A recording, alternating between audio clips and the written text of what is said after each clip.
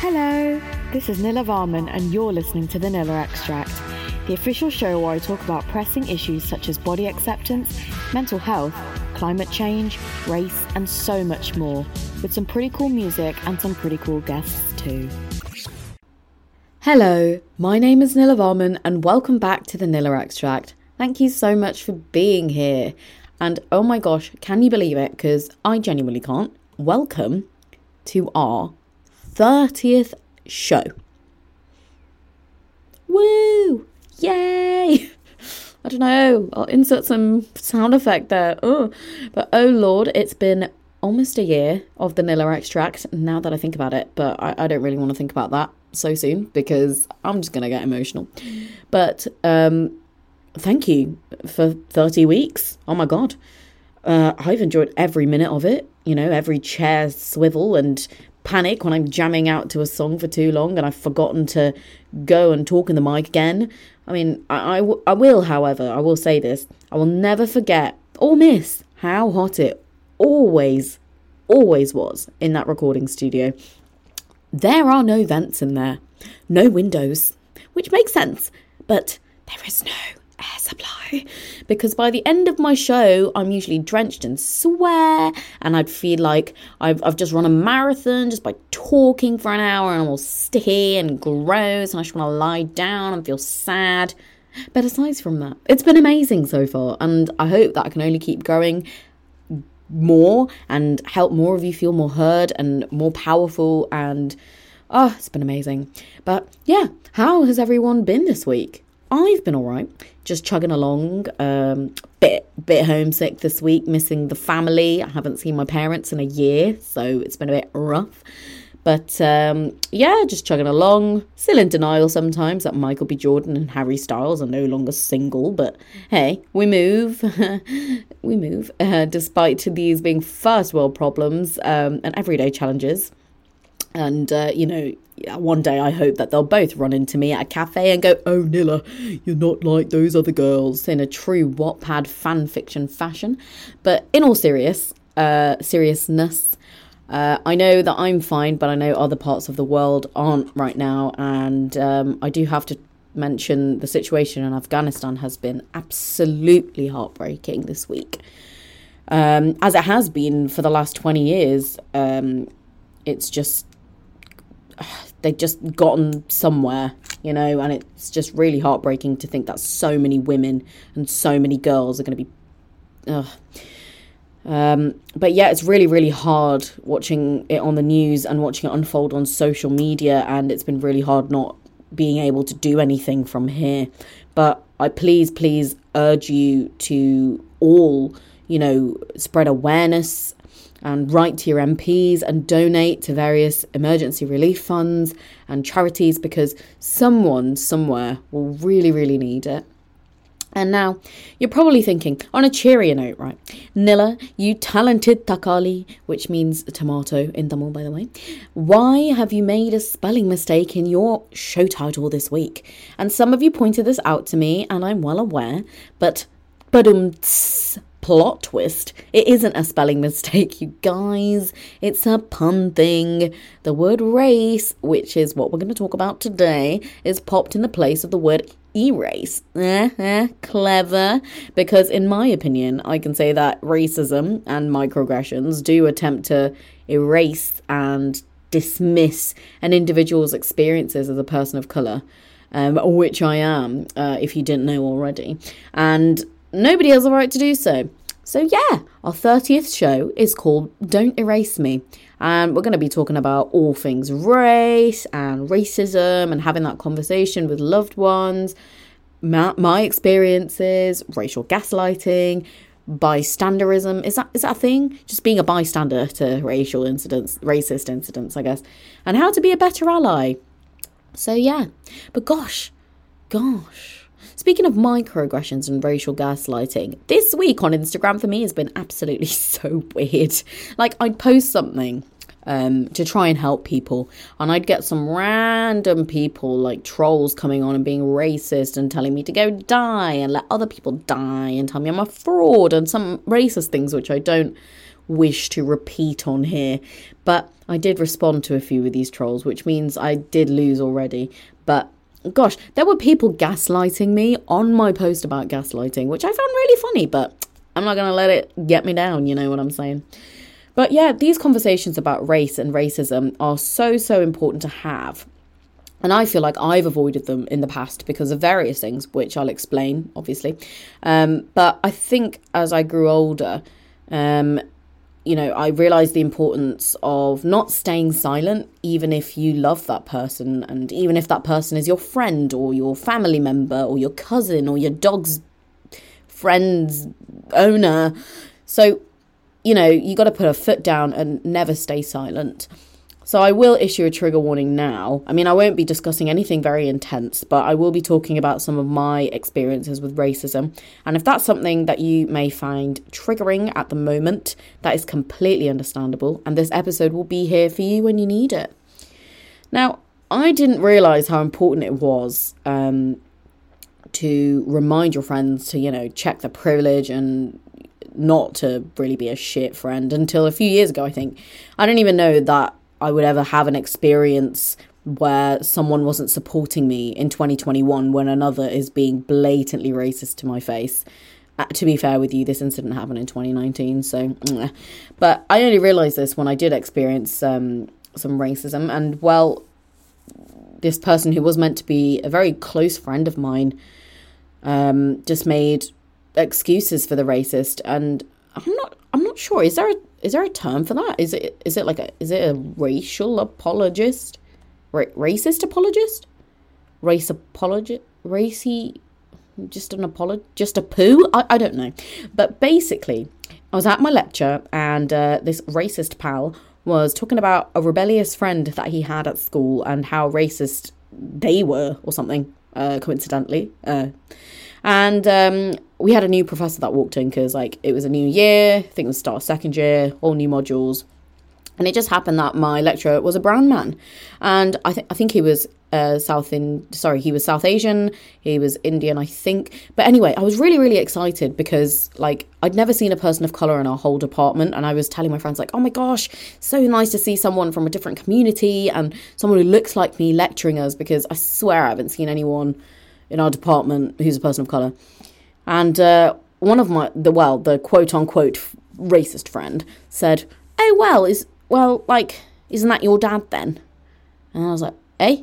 And he was like, oh yeah, because you all look the same, don't you? And I was like, no, what the hell? I just looked at him in shock. And I was like, just because he's Indian and I'm Indian doesn't mean we look the same, and doesn't mean he's my dad. I don't really understand what you're implying here. And he said, oh, sorry. This is where it gets shocking. He said, oh, sorry. Was that too racist for you?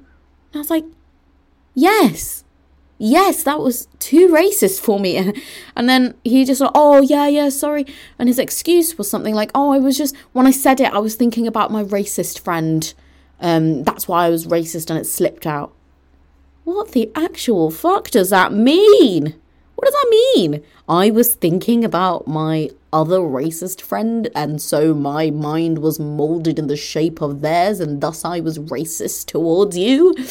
Honestly, I was so shocked. But meanwhile, the bystander friend, who was, bystanding, I looked at him for support because I was honestly so shocked, and in a moment of shock, I know I always talk about how to stand up for yourself, but I just couldn't.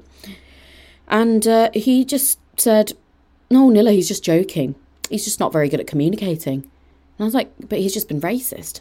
And he was just like, yeah, he didn't mean it. It was just a joke. It's not racist, is it, if it's a joke? And I was like, I'd never been so disappointed in my life in that person. And I haven't even confronted that person yet because I don't know. I don't know why I haven't done it. I was making a lot of excuses for this person. Maybe I will talk to them about it. But anyway, I let the racist person know that what they said was blatantly racist and that I found it offensive. And he kept saying sorry and blaming it on his friend, which again, still doesn't make sense to me. Just sounded like a bit of a Karen-worthy excuse. But yeah, later in the lecture, I whispered to my other friend, oh my God, the professor's accent's so cool. I think he's from Canada and I've always wanted to go there. And then the racist pal was sitting next to me, and he overheard. And he was like, oh, you're being racist, aren't you? And I was like, no. I literally just said his accent sounded cool and I really want to go to Canada. I wasn't discriminating him in any way. I wasn't making fun of him or diminishing his experiences as a person of colour. And he was like, oh, yeah, but that's racist, isn't it? Because he said his accent's cool. And I was like, what? What's going on? And then he said, oh, you're racist too. You can't call me a racist when you're racist. I don't know. I was just in shock, and I was like, just because I called you racist earlier doesn't mean you call me one back. I don't know how that works, but I don't even know if that's like a form of gaslighting. But anyway, I felt absolutely fucking crazy afterwards. Maybe it was gaslighting. It made me feel crazy. I was doubting everything. Even though I just went, oh my God, he's from Canada. That's so cool. I really want to go there.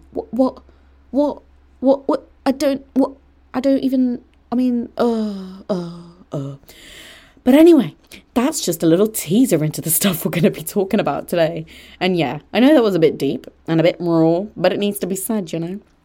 And I think in a way, for me, it will be a lot more freeing to talk about these experiences.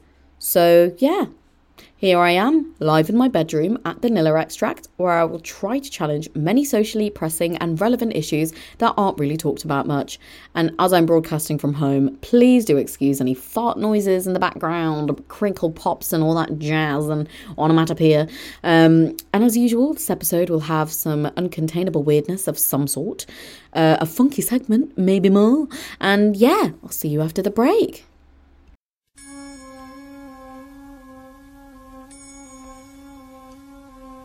No, stanotte amore non ho più pensato a te. Ho aperto gli occhi per guardare intorno a me e intorno a me girava il mondo come sempre. Gira il mondo, gira nello spazio senza fine, con gli amori appena nati, con gli amori già finiti, con la gioia e col dolore della gente come me. Un mondo, soltanto adesso io ti guardo, nel tuo silenzio io mi perdo e sono niente accanto a te.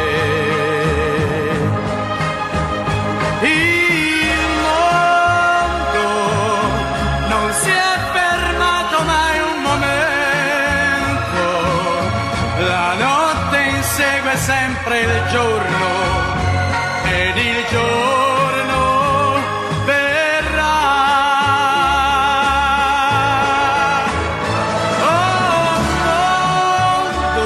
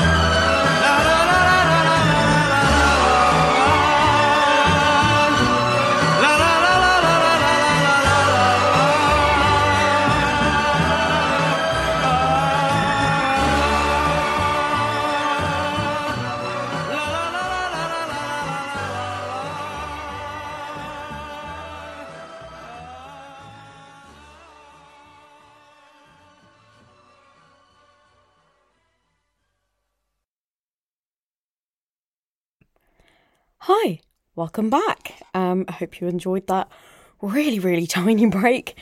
But yeah, I hope the break was good. If you're thinking that I sound a little bit airy or kind of a little bit distant, it's because I'm not actually using my mic today. I did a bit of a a bit of a silly thing about 2 weeks ago wherein my laptop fell off the table and smashed, meaning that I can't use my mic. And that kind of sucked. But hey, we adapt and move on. And currently, I've adapted so much so that I'm just lying in bed. So yeah, if I sound a bit too relaxed, it's because it's late and I'm sleepy. But yes, racism, both very important things. As I was talking to you guys about earlier, having that conversation about racism is so important. And I can't emphasize to you how important it is, especially with all these movements coming. Finally, people are talking about certain issues that haven't really been spoken about for a long time. And this can only mean that, times are changing, and I think we got to change with it. You know what I'm saying? You know what I'm saying? But anyway, part of being an ally, in my opinion, is calling out problematic behaviour, whether that be a friend or a relative or a teacher, a client, a colleague, peer, or even a romantic partner. It's really hard to do it, but it's important. And for those who don't know, I'm in an interracial relationship. It is the first relationship I've ever been in, and it is the first interracial relationship I've ever been in. That is a bit of a mouthful, isn't it? Interracial relationship. Ooh, I don't know how I feel about that. But yeah, this is the first relationship I'm in with a man of ginger and white variety. And, it's been interesting because nobody really prepared me for it. I mean, it's definitely, not all what you see on TV for sure. There's no guide to what to expect, if I'm honest. But yeah, being in an interracial relationship myself, I know that support from your partner when you're in a racist situation is really important. And, that support can come in various different ways. My experience so far being a brown woman dating a white man has been varied. I get the stares in public if I'm ever holding my boyfriend's hand. People just they don't, they just look at you wherever you are. Sometimes it's just oh, what? Could be just because I'm quite short compared to my boyfriend, but, But sometimes I do get the stare, and the stare is the most judgiest thing ever. And most of the time it comes from Karens and old white men. But, gosh, I think I first noticed it when I went out to, I don't know, I think it was town, and we were getting some Greggs, and so my boyfriend went inside to the queue because it was only a few people in at a time because of COVID stuff, and I stood outside and I was like, oh, thanks, love you lots, because he was paying or something. And this rando who was standing outside Greg's just went oh, did you run out of people of your own kind to love then? Couldn't find any more brownies or something like that? And I was like, this is scary. But yeah, I mean, that's the only proper racist thing that someone said to me about my relationship. The rest of it has just been stares, really. If I ever go and visit my boyfriend's family in the village where he lives, I don't know, I think I'm the only person of colour there. So when I'm walking the dog with him, people always give me the look. And they're just what the hell is she doing? What is this person doing with a white man kind of look? And maybe they're not even giving you that look, but every look just becomes that look. And I think the day when I noticed it the most was when we went to a beach day trip, and we were at a pub waiting for our train. We were just going to have dinner, and the seating was so that my bench was facing another table kind of thing, and the lady from that table, we could see each other, and she kept looking at me and pointing at me and whispering about me.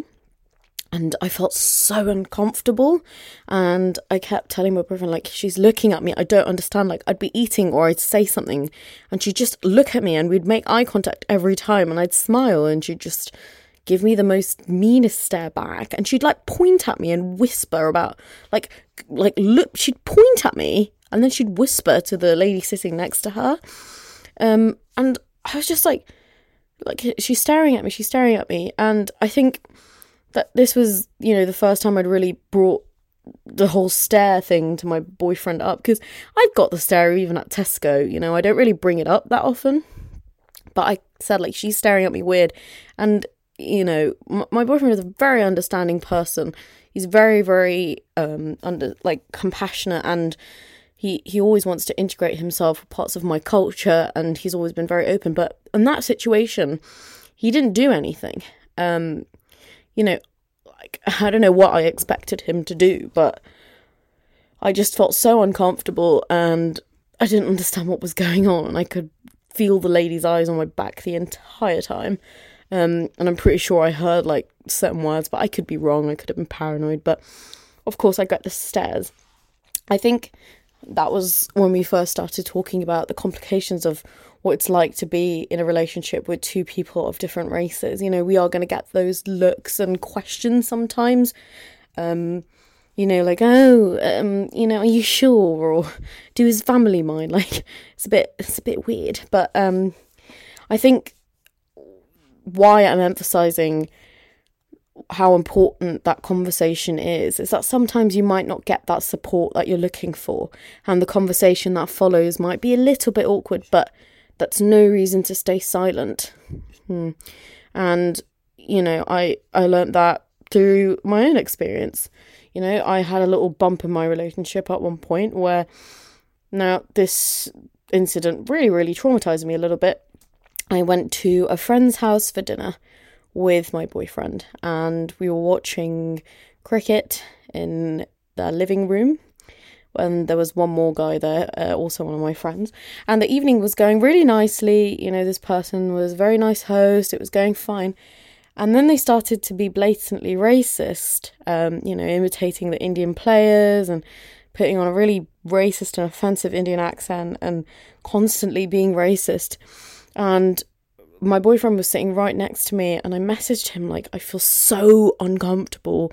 So-and-so is being so racist. I feel sick. Like, I feel so uncomfortable. And, you'd probably ask me, like, Nilla, why didn't you just then and there just stand up and be like, stop it, you're being racist? It's because I think when you're actually in that situation, there's loads of things that come into consideration. Number one is, like, will it be worth my safety if I confront this person? And yeah, it probably should have been fine, but I've known this person as someone who sometimes, gets a bit angry, and I was suddenly scared. Like, what if I confronted this person and they got defensive? And then, for some reason, I felt very inferior because I was the only brown girl there. I was the only girl there, but I was only the only brown person there in a room full of white men. And suddenly I just felt so small, and that's when I kind of wanted my boyfriend to step up and be like, what you're doing is wrong or something. I mean, this was the first time that the host had really met my boyfriend properly. So, I guess it was weird for him in a way, but this guy was being racist throughout the entire evening. And so, yeah, I kept texting my boyfriend being like, oh my gosh, I feel awful, like, he's being so racist, I don't know what to do. And I think in my head, I kind of expected him to say, verbally say, are you okay? Or do you feel uncomfortable? Would you like to leave?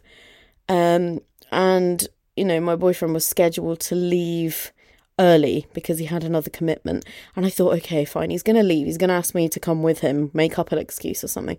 But he left me there.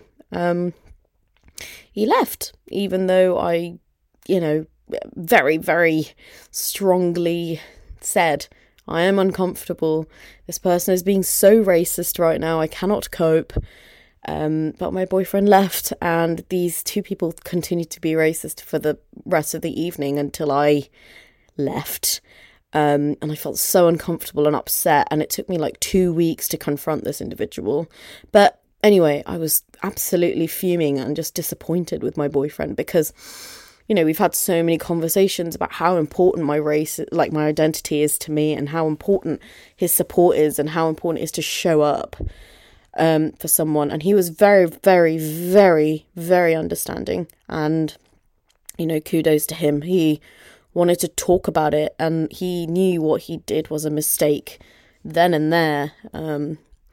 He apologized and wanted to talk about it more, and we've normalized that conversation now, because that was like a turning point for me, because I found that talking about my experiences as a brown woman and kind of normalizing that conversation about race and what to do in a situation made us into a stronger team. Because I just felt very let down and disappointed, and as though maybe he was embarrassed of me or something like that.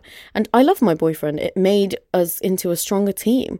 But, as a brown person, I think I said brown. But yeah, as a brown person, I also at the same time just felt really tired and stupid for having that conversation.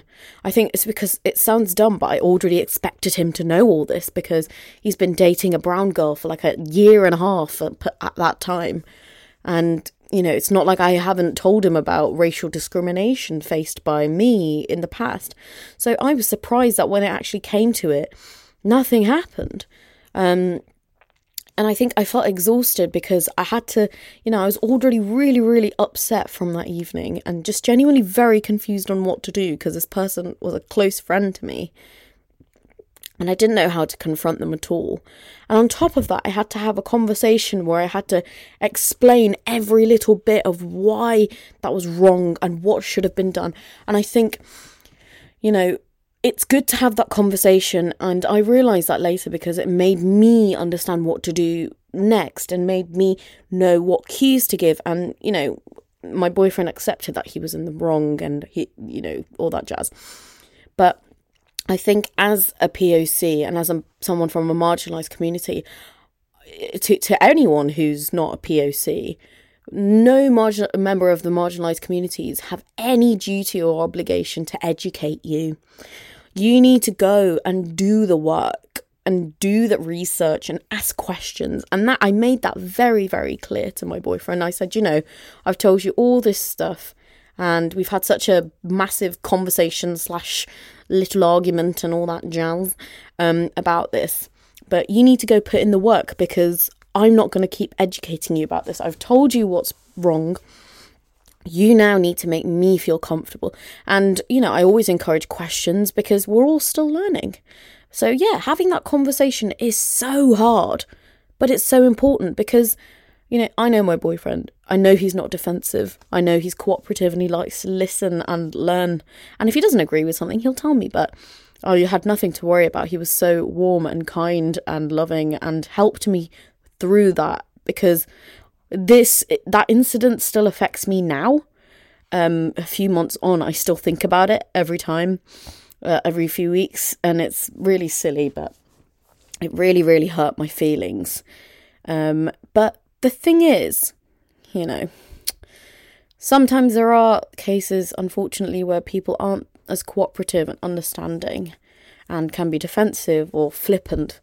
And if you are already feeling compelled to have that conversation where you're not feeling that support from your partner, that might just be a whole separate conversation from race.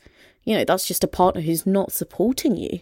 And I'm not an expert on relationships at all. Please, understand that I know fuck all. I am learning every day. But I think sometimes it's okay to let go. And it's okay to make that boundary for yourself, because you need someone who understands you and loves you for you and gives you that time of day to talk about your story. And yeah, so, don't be a bystander. Show up for your partner, listen to your partner's experiences and understand and ask loads of questions. And again, don't expect anyone from marginalised communities to feel obliged to give you an education, because you need to do the work. You need to do the reading, watch a TED talk, listen to a podcast, read a book. It's not that hard. And show up for them. Don't be a bystander. And most importantly, don't gaslight, because gaslighting sucks, okay? If your partner's telling you about their experience, please don't make them feel stupid. I mean, for those who don't know, gaslighting minimises and undermines a person's experiences thoughts and feelings through like methods of aversion, denial, role reversals, and a lot of people, they exploit stereotypes and vulnerabilities related to all sorts of things. So yeah, racial gaslighting in a way is emotional abuse, I guess. It manipulates people and makes you doubt your own story. I could give you some examples. I think that might be helpful. But yeah, don't gaslight your partner, show up for them, make them feel heard. And I think that's really, really important. And I think that would make, anyone into a better ally. I don't think that just applies to people in a relationship. I think just as a friend, just being a better ally and applying these things. And for those who don't know, if they are in a situation where, oh my God, did you hear that voice crack? It was like, if they are. But if you don't know, if you're in a situation where you're being racially gaslighted, it might sound like, dash people are racist too. Kind of like what that racist friend said to me when I was in my lecture, like, oh, you're racist too, or something. Or they could say, oh, you're remembering incorrectly, and change the subject. Or they could say, I'm not racist, but ... They could say the typical, all lives matter, don't fight hate with hate, or I was only joking, or they were only joking, you're exaggerating, why do you make things about race, I don't see colour, racism doesn't exist anymore, everyone's entitled to their own opinion. All of those are forms of racial gaslighting, and these can have major effects on people, because they're meant to provoke uncertainty and self-doubt, which is really, really harmful to a victim's mental health. So if you are being gaslit, it causes anxiety, depression, PTSD, it sucks, man. It sucks. But to those who have been racially gaslighted and you're confiding in someone, and to the person who is being confided to, if that makes sense, what you can do is listen, ensure that you offer support and empathy and don't question a person's lived experiences of racism. And speak up, use your voice and stand up for those who are being affected. Don't be a bystander. Again, I say that again and again because it's so important. Call it out and be an ally to those who have suffered from racism and the forms that it manifests in. And also, importantly, learn. Ensure that you offer that support and empathy and don't question a person's lived experiences. You can also do a bit of reflecting now that I think about it, because that comes under the whole allyship, I don't know, spectrum. And I think it's really, really good to reflect and recognise if you have any internal defensive responses to racism yourself. If someone's saying, oh, you're racially gaslighting me, it's a really good thing to just reflect instead of, being flippant or defensive. And again, listen, if someone who, is a POC shares their experiences of racism with you, learn and listen carefully to what they have to say and acknowledge those feelings. For those who are in a situation where someone's being racist and you don't know what to do and you freeze like me, because honestly, when the situation comes to it, you freeze. And I'm like that. I'm such an outspoken person. But when it came to someone continuously being racist for like hours, I didn't know what the fuck to do. I realise I've sweared many times on today's show, but hey ho. But yeah, pick your battles. Will confronting this person put you in harm's way? Will they be willing to listen? Again, it's okay to walk the other way, and tell family, tell friends what you've experienced. You can keep a journal, whatever helps you, and just stay strong. So yeah, I know that was a lot to listen to, so we're going to have a quick break, and you better go empty your bladders, do whatever you do when you listen to my shows.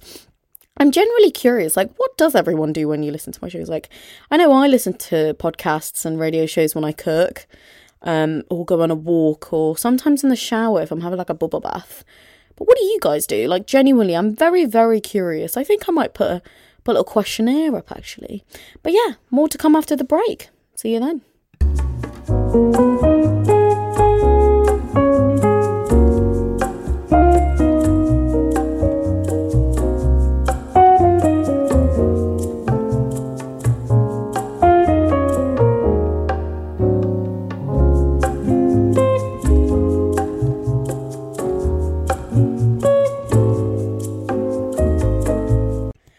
And we are back. in all honesty with you, I took a pretty long break for some reason. I don't know, I was just scrolling through Netflix and then I ended up watching like 3 episodes of Downton, though I finished it last year. But yeah, that was fun. I relived the wedding of Mrs. Hughes and Mr. Carson and it was wholesome. But yeah, I hope something that I've said so far resonated with you. I wanted to talk about having that conversation about race and racism with your friends and family, because it is different. It can be awkward, and I totally understand that, because, there's not one tactic fits all approach to having these difficult conversations with family members. And I think it's really, really important to first personally understand why you want to have this conversation and what you're trying to communicate with your family. And, this advice isn't necessarily for POCs. This is, white people talk to your white family members and white colleagues and whatever. But you have to remember that, learning about anything only happens when we're uncomfortable sometimes. I mean, most of my episodes are freaking uncomfortable and they put people in a weird place, but, we learn. We learn through these uncomfy experiences. I speak to so many amazing guests and I learn about their experiences and I relate through that, and I understand what they're going through. So, that it's very, very important that we actively commit to doing the work to support the learning and the growth of our white friends, especially those who are, engaging themselves in learning how to be anti-racist. I mean, there's so many books that people can read. I think there's a fantastic book by Dr. Ibram X. Kendi. There's terrific books that I really, really recommend. But yeah, I mean, it's very, very important to keep going even during that kind of level of discomfort, which is bound to happen. Some people are so used to privilege that equality kind of feels like oppression. I know it sounds silly, but, definitely it'll be weird, but it requires getting comfortable with discomfort.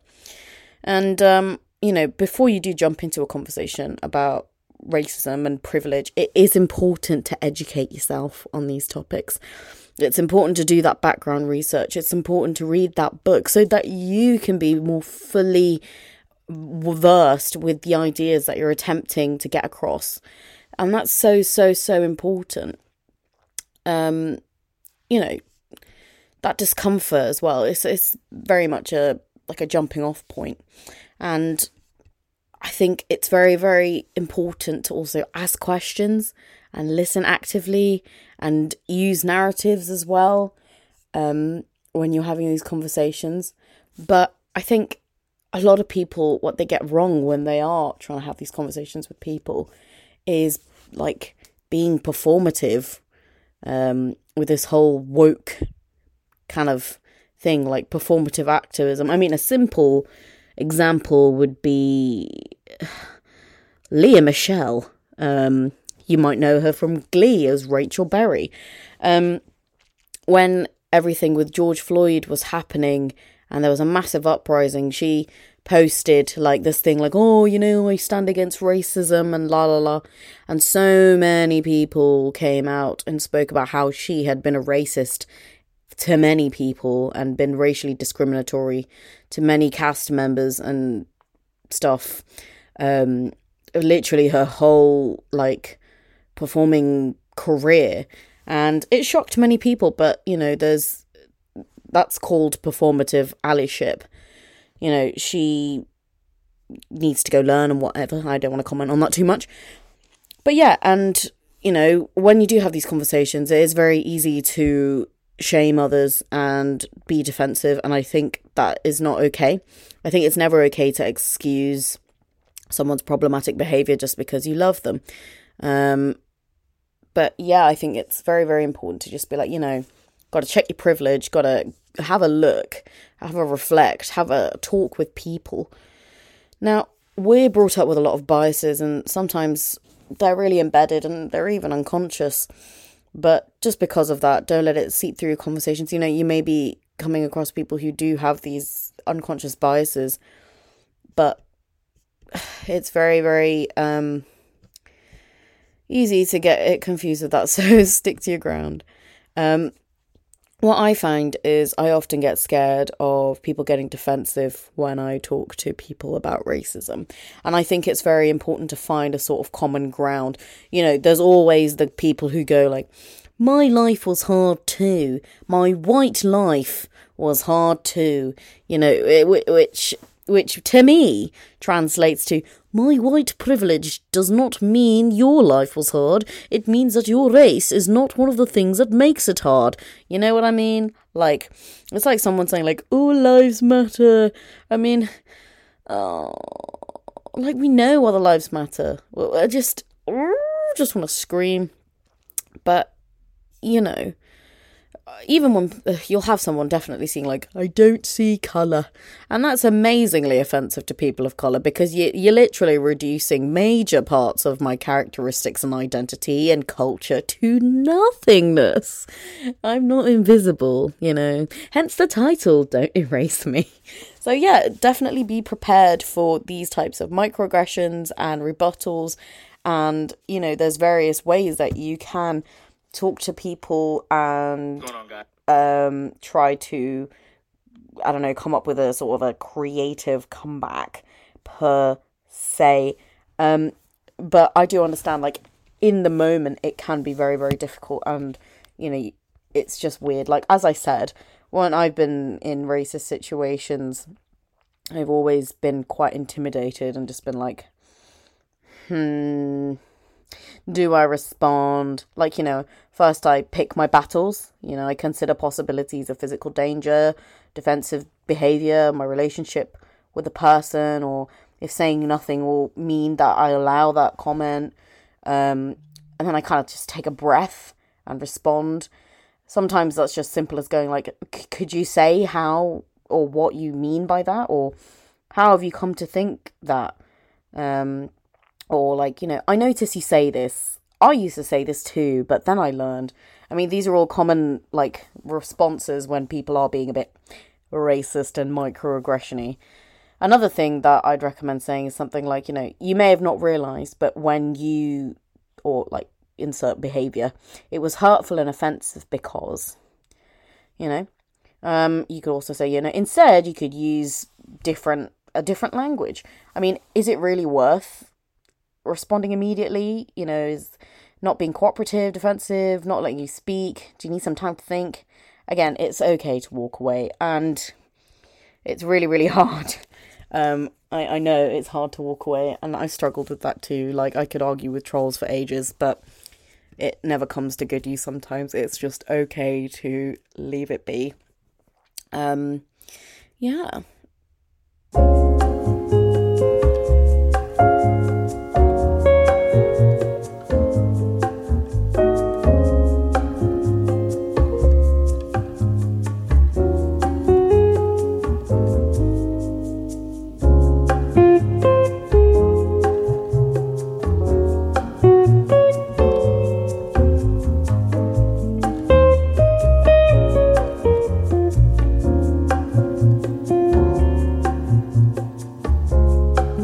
You know, I know that was a lot, but it is really, really important to have this conversation. I mean, teach your friends, teach your kids of what to do when these situations arise. Like, do you know what? The first time I actually felt threatened for my life in a racially discriminatory situation was I was getting off the National Express in Nottingham. I was in a very public area. I went into Tesco to get some food because I'd just come back from a holiday or something and I needed some stuff to put in the fridge. So there's a weeny little Tesco, and I went in there and I came out my shopping and I was making my way to the taxi bay. Again, there were so many people because this was in the middle of town, and suddenly this man started running towards me, like literally bolting, and he looked very disheveled and he was just yelling at me and saying all these racist slurs at me and telling me how I'm a terrorist and he's going to come and kill my family if I don't leave and whatever. And then some people, like, from the side, like, I was really scared that no one was going to say anything, because I didn't know what to expect, and I was immediately scared for my life. Like, I don't know if this man had, like, weapons or whatever. I didn't even say anything. I just kept walking, and he literally Like, I could feel his breath on my neck. It was fucking terrifying. And then these white dudes on the side were like, "Oi, mate, no, can't do that, can't say that, go away." And I was like, oh my God. And then this guy just ran off. And then he came back again. He came running down and started saying all sorts of stuff all over again until a security guard from Tesco threatened to call the police.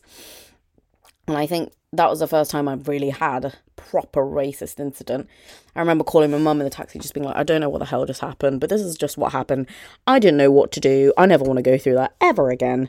But I think it is very, very important to have those conversations, with your children, like how my parents did with mine, to kind of like keep your cool and like in those situations really assess if you're okay and all that jazz. But on a cheerier note, during this little break where I was watching Downton, I was thinking about some of the odd questions I get asked at uni.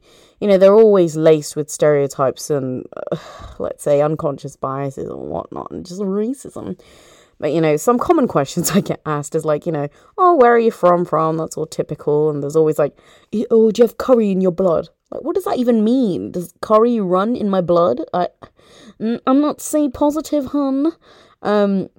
Sometimes I'll get like, "Oh, yeah, so does your dad is he a taxi driver, or does he run a convenience store, or like an off license?" And I'm like, stereotypes, they're exhausting. But yeah, I know that was a lot of information to digest, but I really, really do encourage you to keep learning and keep teaching and keep spreading awareness, because it's so, so important to literally abolish and destroy racism. It'll be slow, but we need to change people's minds, and we need to be anti-racist, because it's fucking exhausting. So, thank you so much for tuning into today's episode, and I guess I'll say goodbye to you all. I hope you have a lovely week ahead. Good night.